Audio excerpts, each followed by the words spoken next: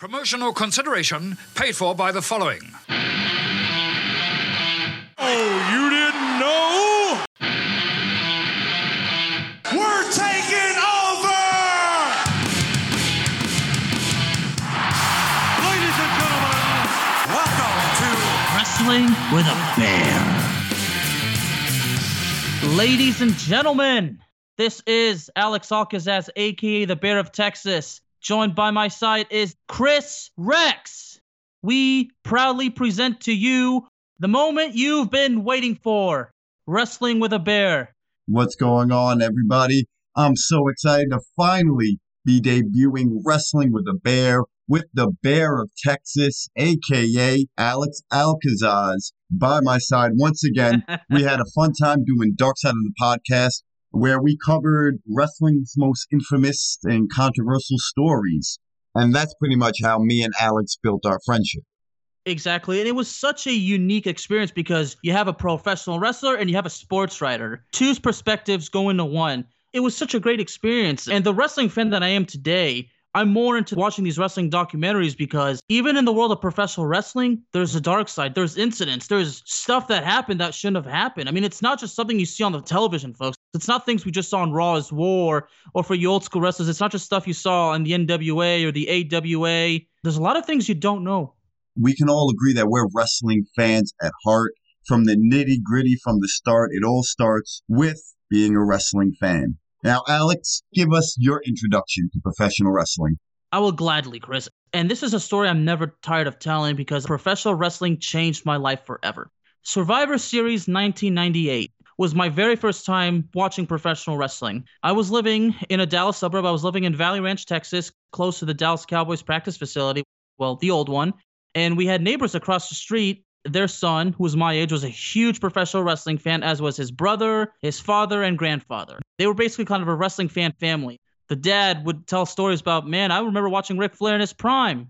My parents were going out, so I got invited to watch the event. This was just my introduction. What really pulled me in as a wrestling fan officially was January 4th, 1999. The night Mick Foley won the WWF title, not only put asses in the seats, but he put eyeballs on the screen. F you, WCW, for trying to ruin Mick Foley's life, for trying to ruin his career. The night I watched that match, I was with my mom. After the match, my mom kept complaining, he hit him with the chair. He hit him with the chair. It's not fair. She was referring to the fact that Stone Cold came and hit The Rock with a chair. And I turned to my mom and said, Ken Shamrock was one who brought the chair. And what about Shane McMahon distracting the ref and everybody interfering and attacking Mankind? Was that fair? So I was supporting the face. My mom was supporting the heel. So the experience it really just changed my life. I became a huge fan from that point on, and I've never looked back. So thank you, Mick Foley. Thank you so much for what you did that night. And thank you for everything you've done in your career.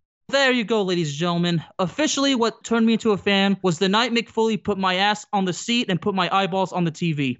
As far back as I can remember, I've been a fan of pro wrestling. I can clearly remember my first moment of popping in a VHS tape, and I seen Owen Hart and Coco Beware on an episode of Superstars.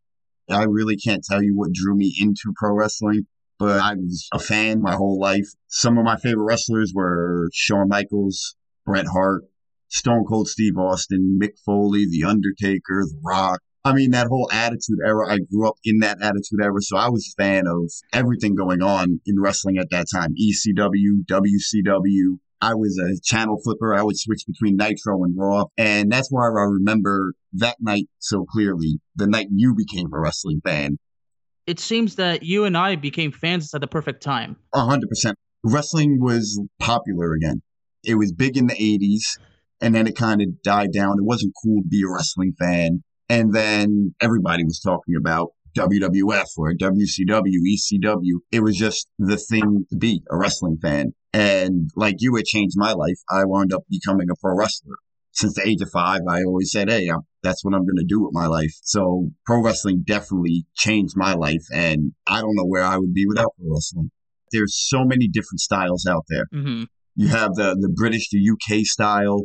You have Lucha Libre, which is my favorite style. You have the technical, you have the brawlers, you have the hardcore wrestling, the deathmatch wrestling. It's just so many genres of pro wrestling out there. It's like music. There's just so many different genres. It's kind of hard not to find a promotion I like not to find a wrestler you like or a specific match that you like. Especially nowadays, there's wrestling in legit every state and every country. There's independent wrestling. There's companies that aren't widely known that do big country tours like India, Egypt. I mean, it's everywhere. You grew up in Texas. I grew up in New York. We grew up wrestling fans. Now we're sitting here discussing wrestling as podcasters. It's just really mind-blowing how wrestling also has brought people together.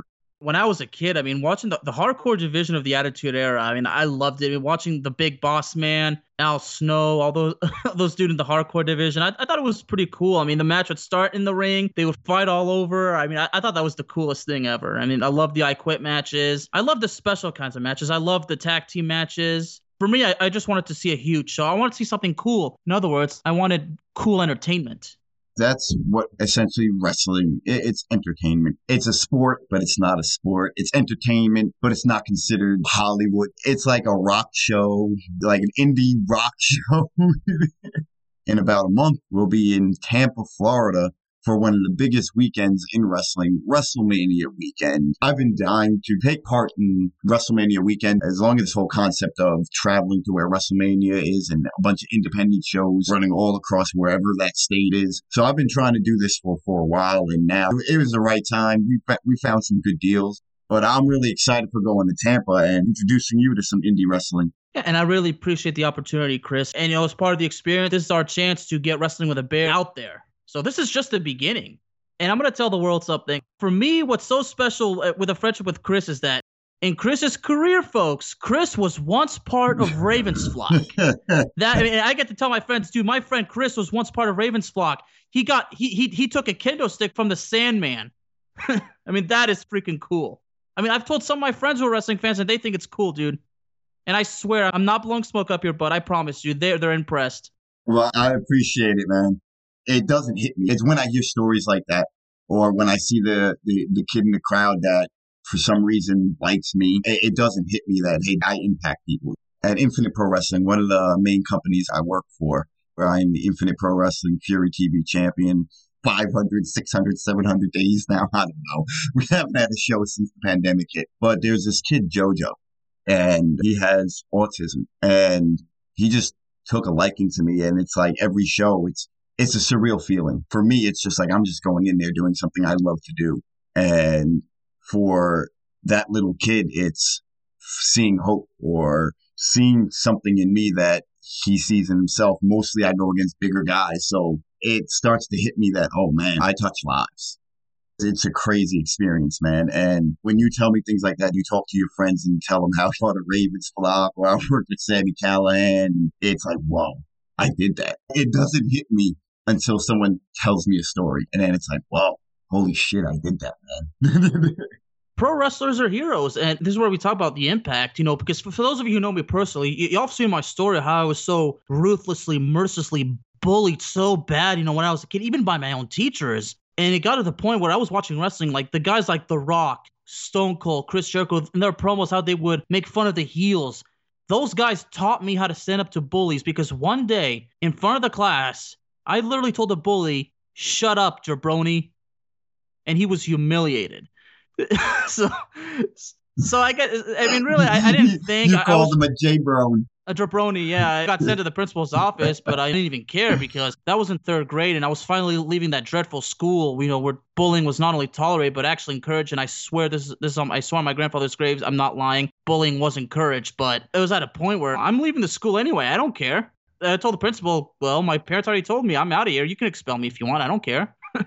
It's funny that you say that because I have a flip side story. In middle school, it's actually how I had one of my first best friends, one of my first friends in life. We all used to pick on him, and I was an asshole. If everyone else is picking on the kid, that's what I did with him. And one day, he stood up to me in the lunchroom, and I was like, oh, we're about to go. All right, no doubt. So before anything can happen, the dean came in, and we both get sent to the dean's office. And I'm sitting there, and all of a sudden, he pulls out a WWE magazine, and it just caught my eye. That logo. I said, oh, that's wrestling. And I actually sat down next to him, and I apologized for being an asshole. And next thing you know, we're sitting there talking about wrestling, and I went to his house that day. Like, and his mom's like, oh, this is the kid that you got in trouble with. And we were best friends for years after that through wrestling. That's how you had a best friend back then. Two fellow wrestling fans, especially when they agreed on how wrestling goes, like who was the coolest wrestlers. That's how friendships were formed. Bro, we would watch every pay-per-view together. Like, it's just so crazy how that happened. We were about to come to blows. And thankfully, the dean stepped in because I probably would have never gotten to know the kid. Wrestling is just a special thing. I mean, for me, when I was a kid, when people would annoy me about it, say, dude, it's fake. How do you watch it? I mean, every time I heard the F word, it would drive me crazy. It's like that gif of Jim Cornette, when he told the story about, the brawl for all.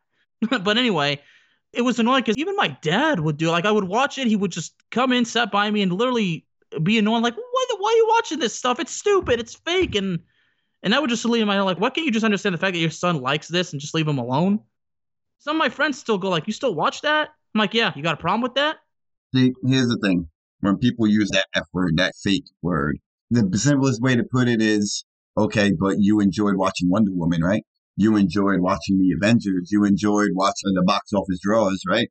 Aren't those fake? There's more realism than most people think. That stuff hurts, man. Like, taking bumps hurts. If it was easy, everybody would be doing it. Exactly. Don't call it fake. It's scripted. That's the key. That's the word right there. It's scripted. Okay? From my personal experience, it's always been like, I meet the person that day and we're talking stuff out, and then you could plan your whole match. And by the time you start the match, you either forget or things happen in the match where you have to alter. You have to call an audible as they do in football. You have to call an audible and you just have to switch gears. And that's where the training comes in is, okay, now can you work on the fly? You could sit there and plan in your whole match out, but what happens if something goes wrong? Can you work on the fly? And I myself have been caught in situations like that where I have this match in my head. So I'm like, okay, I know what's next. And then something goes wrong or something's not clicking in the match. And you're like, oh, right on the fly, you have to start thinking of things to do without the fans noticing that something went wrong. Wrestling takes a lot of concentration, and you stress this out to people. Like when it comes to wrestling training, it's not like you go to a warehouse, you go to the ring, and you practice moves. It's not simple. It's not what people think. I used to help train guys at the school where I was trained. We had one time where a boxer came in, and he wanted to learn how to do pro wrestling. He figured it'd be easy. He's a boxer, which if you're athletic, it does make it easier for you, especially if you have good cardio. But he came in and we had him just learning the basics.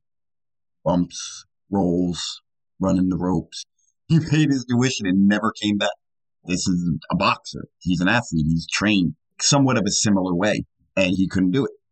Guys who've been doing it 10, 20 years, 30 years, taking these bumps, taking these moves, and for a guy comes in and never comes back one day. That should just show you the testament to pro wrestling.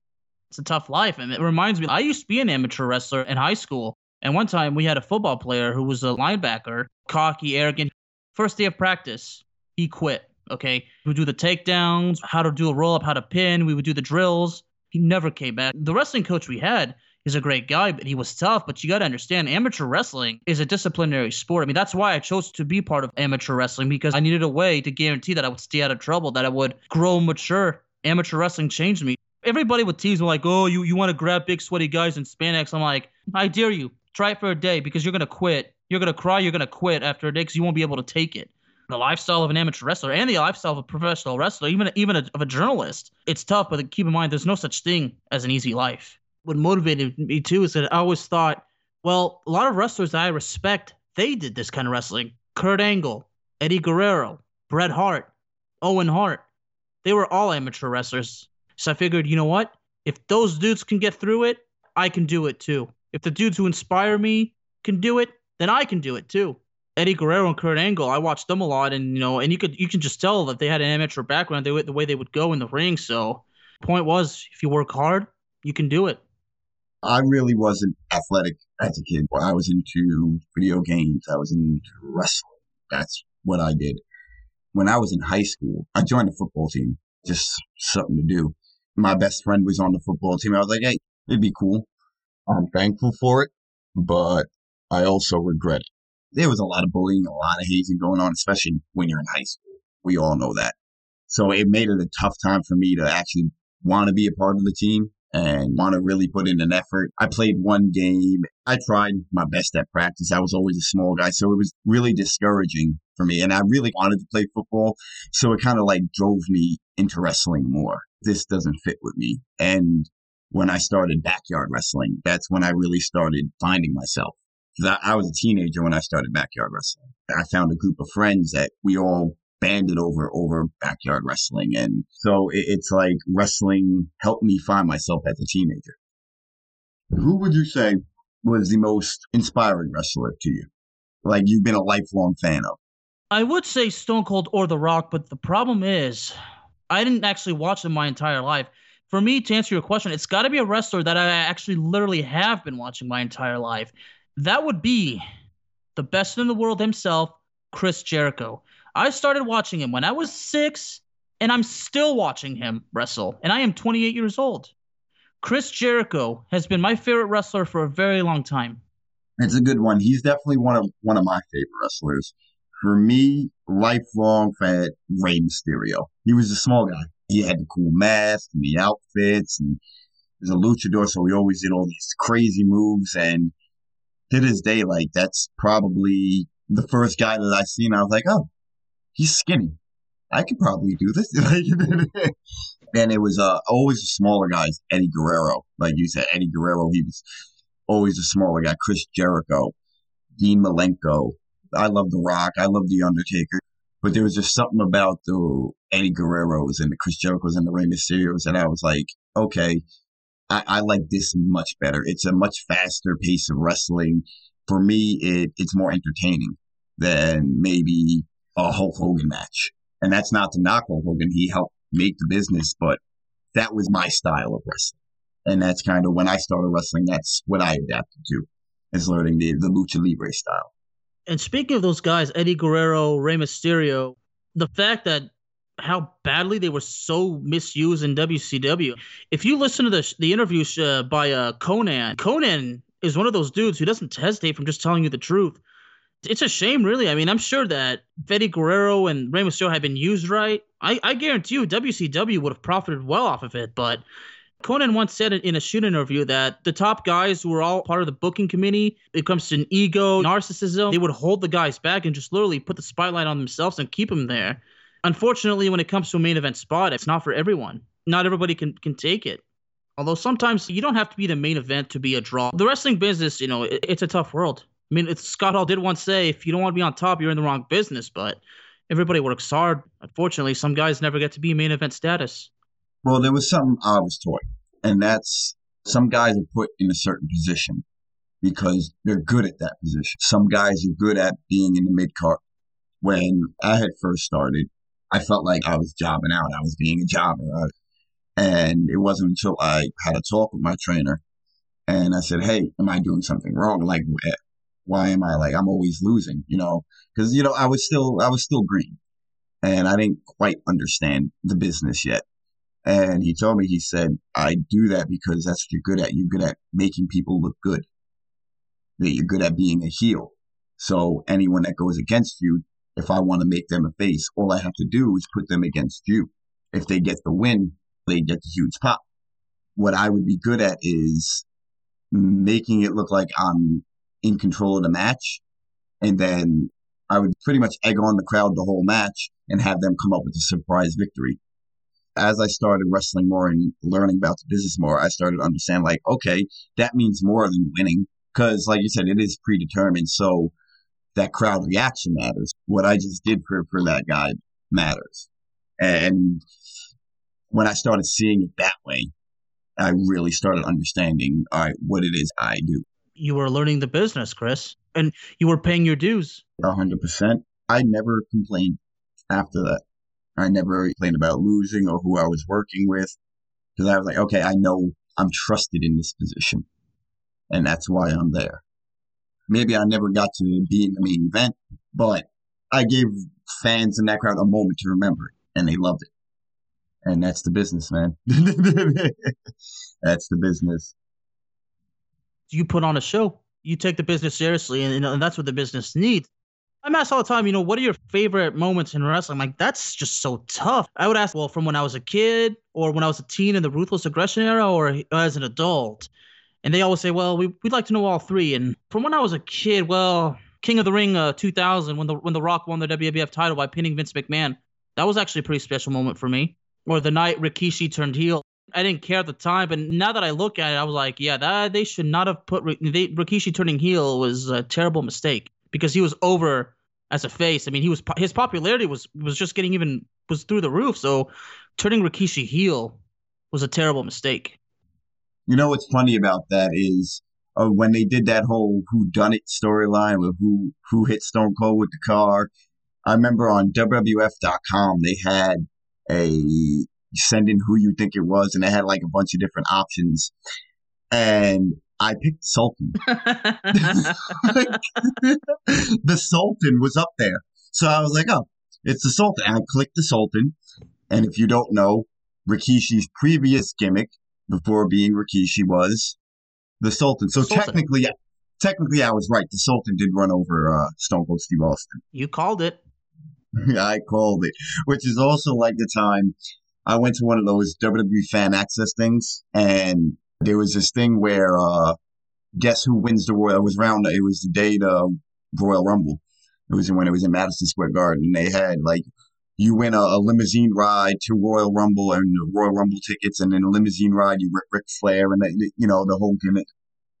And this is when John Cena was injured, and I'm like, John Cena, and everyone's like, and I'm just doing it to be a dick because I'm like, oh, John Cena's injured. So I'm just screaming out John Cena, and everyone's like, oh, shut up, da, da, da, da. What happened that night, Alex? John Cena came out and won the Rumble.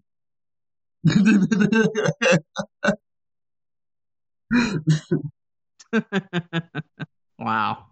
Was that in 2008, by the way? Yep. Okay, that's when he returned. Yeah, he was the number 30 entrant. Yeah.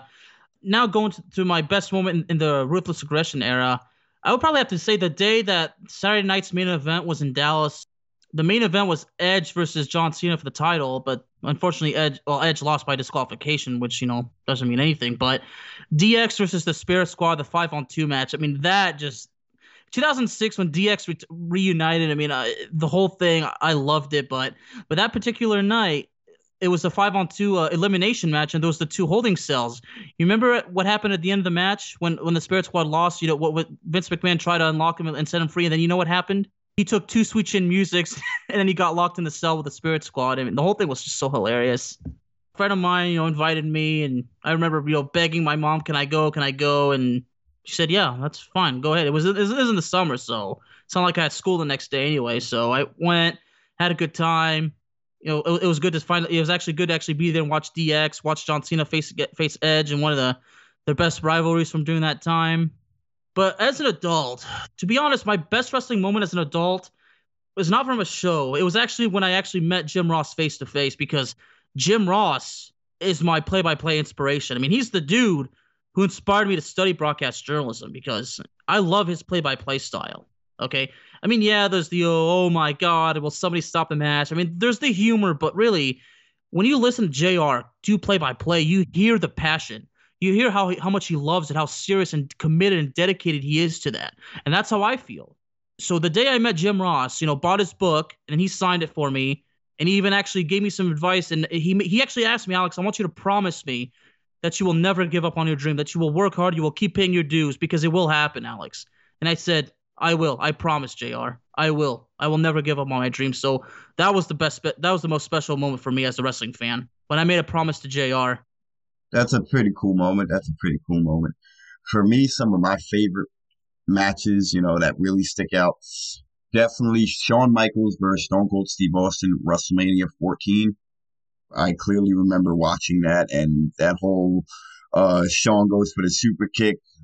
Stone Cold grabs his foot, spins him, gets him into the stun. I love that. I actually used that in a match before, and it still catches a pop. Eddie Guerrero winning the belt, man. SummerSlam 98. Yes, it was SummerSlam 98, Madison Square Garden.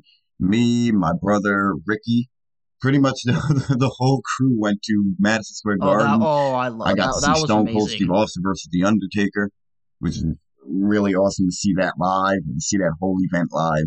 I got to hold, my brother's lighter up for Undertaker's entrance. That was when, the Zippo lighters were big. So, I felt really cool. I was like, yeah, I get to hold up the lighter for Undertaker's entrance. Didn't Triple H beat The Rock for the Intercontinental title that night too? In a ladder match, Mhm. ladder match with the yellow ladder. That was the first time I seen the yellow ladder used in a ladder match. Yeah. And what's funny is back then Triple H was the face, The Rock was the heel. Yeah, he was. As he was still with the Nation of Domination, I believe. Was he the leader yet, or was this before he became leader? I think he was already the leader this time. Okay, so this is when the Nation dumped Farouk. Oh, it may have been like right around, that transition. Because I know the Nation of Domination and DX were feuding hard during that time. Shawn Michaels versus Bret Hart, Iron Man match. Shawn Michaels versus The Undertaker, all of them. All of those series of WrestleMania matches. They were amazing.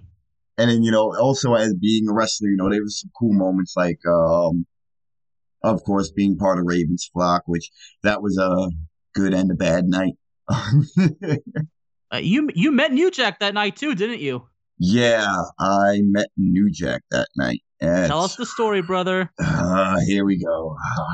All right, so for those that don't know, one of my first bookings was for Extreme Reunion. They would pretty much bringing back ECW without the name ECW, and well, at least they were attempting to.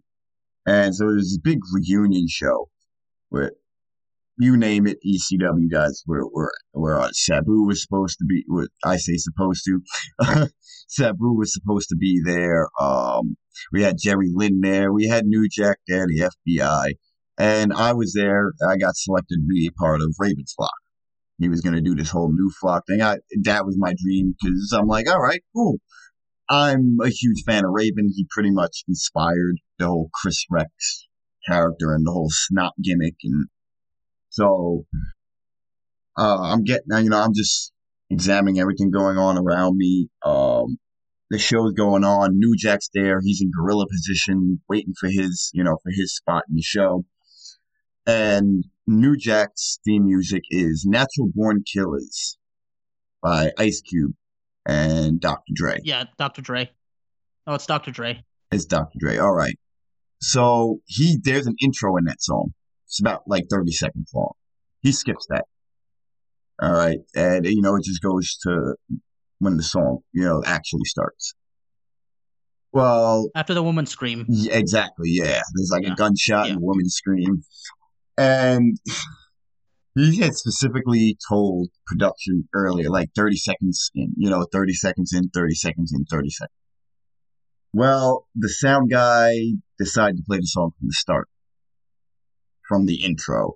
And New Jack just lost it. Lost. He had a garbage can full of weapons. He had I don't know whether they were Wolverine claws or Freddy Krueger claws. I don't know what they were, but he was swinging these things. And I'm like, legit maybe 5 feet away from him, and I was scared shitless, man. I'm like, oh, I'm about to get killed by New Jack for just being here, man. And he's screaming, 30 seconds, I told you, 30 seconds in, you can't understand 30 seconds. He's flipping out, and I'm like, oh, great, this is a great experience to have. I'm green as shit, man. Oh, that was my meeting New Jack experience. Because before that we had small talk. Nothing I could sit there and be like, hey, me and New Jack talked about this, Yeah, so it was just crazy seeing him go from cool, calm, collective to he's about to kill this dude. So, yeah, that's my New Jack story, folks. That was quite a day. Quick question. He made it very, very clear to the sound guy to play it 30 seconds in, right? Yeah, from my memory. Like I said, I was right there. From my memory, he told the sound guy, and I'm sure he did. And I'm sure other people told the sound guy as well. And don't be surprised, folks, that New Jack had the garbage can full of weapons. That's part of New Jack's thing. Yeah. I mean, and honestly, it's badass. I like how he comes into the ring, throws the garbage can full of weapons while his song is playing. I mean, I've actually gone back on the network and watched a lot of New Jack's matches. During his time when he was feuding with the Baldies, I did watch his match with Mustafa Saeed. Yeah. For those of you that don't know, Mustafa Saeed did actually turn on New Jack. That's when New Jack was feuding with the Dudley Boys. That was in 2000, I believe. But I did watch the infamous match with Vic. Well, I watched both of them. And, the first one with that botched, and then the second one where we all know y'all know what happened. And of course, I mean, this is gonna make everybody laugh. I did watch the match with a tiny little old dude named Gypsy Joe. Gypsy Joe. Oh, I don't sell. That's my gimmick. and we're gonna get to that because now where I'm at as a wrestling fan, I've become a wrestling fan / investigative reporter because okay, I know it has nothing to do with John Stossel.